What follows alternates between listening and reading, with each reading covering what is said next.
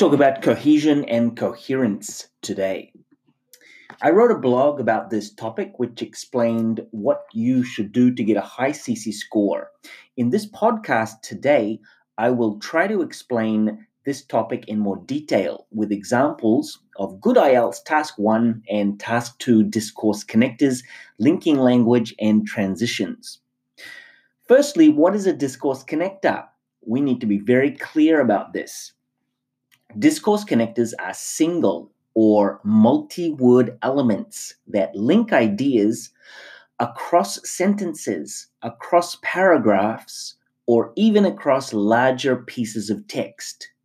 The problem that most students make in the IELTS exam is that they use the same kinds of discourse connectors, single word connectors, and only use them to link across adjacent sentences. All discourse connectors establish meaning relationships within a text, which leads to excellent cohesion and coherence. Now we know the problems, let's look at the different types of connectors that are available to us. 1. Ordering. The ordering connectors are the most commonly used connectors in the IELTS exam. They are the first ones taught in a course, but will never get you beyond a 5.0 in the exam. These connectors include first, firstly, in the first place, first of all, for one thing or for another thing, to begin with, then, next, finally, lastly, and last of all. They are useful in a Task 1 to show steps in a process. For example, firstly, the pears are picked from the tree. After that, they are peeled and boiled. In a Task 2, they are useful for introducing points.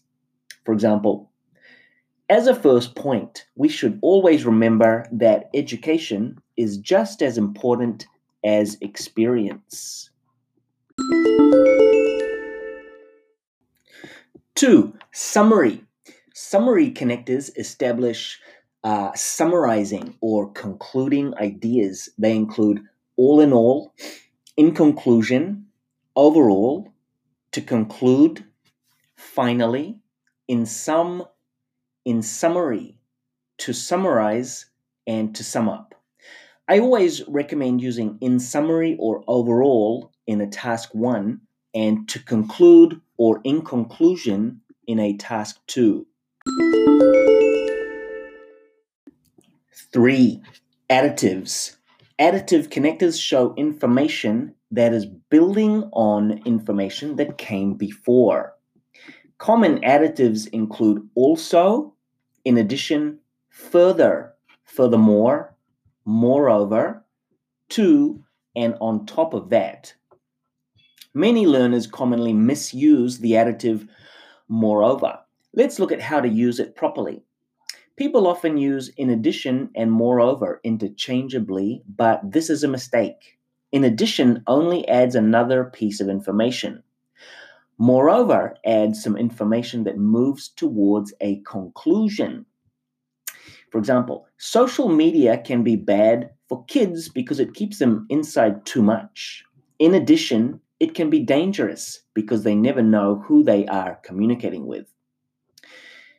Example, he didn't really know much about the stock market and had made a few bad investments.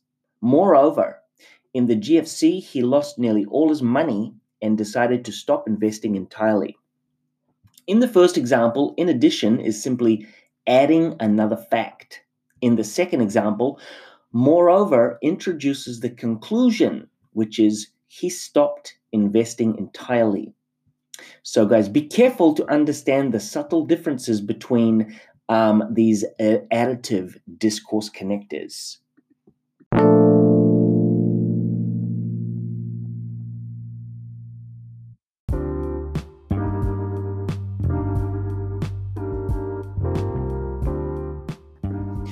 Okay guys, so if you need to know more about writing awesome IELTS tasks, please visit my website at www.goldcoastielts.com. I have podcasts, a blog, and all the Cambridge exams for you to practice online, along with MP3s for listening.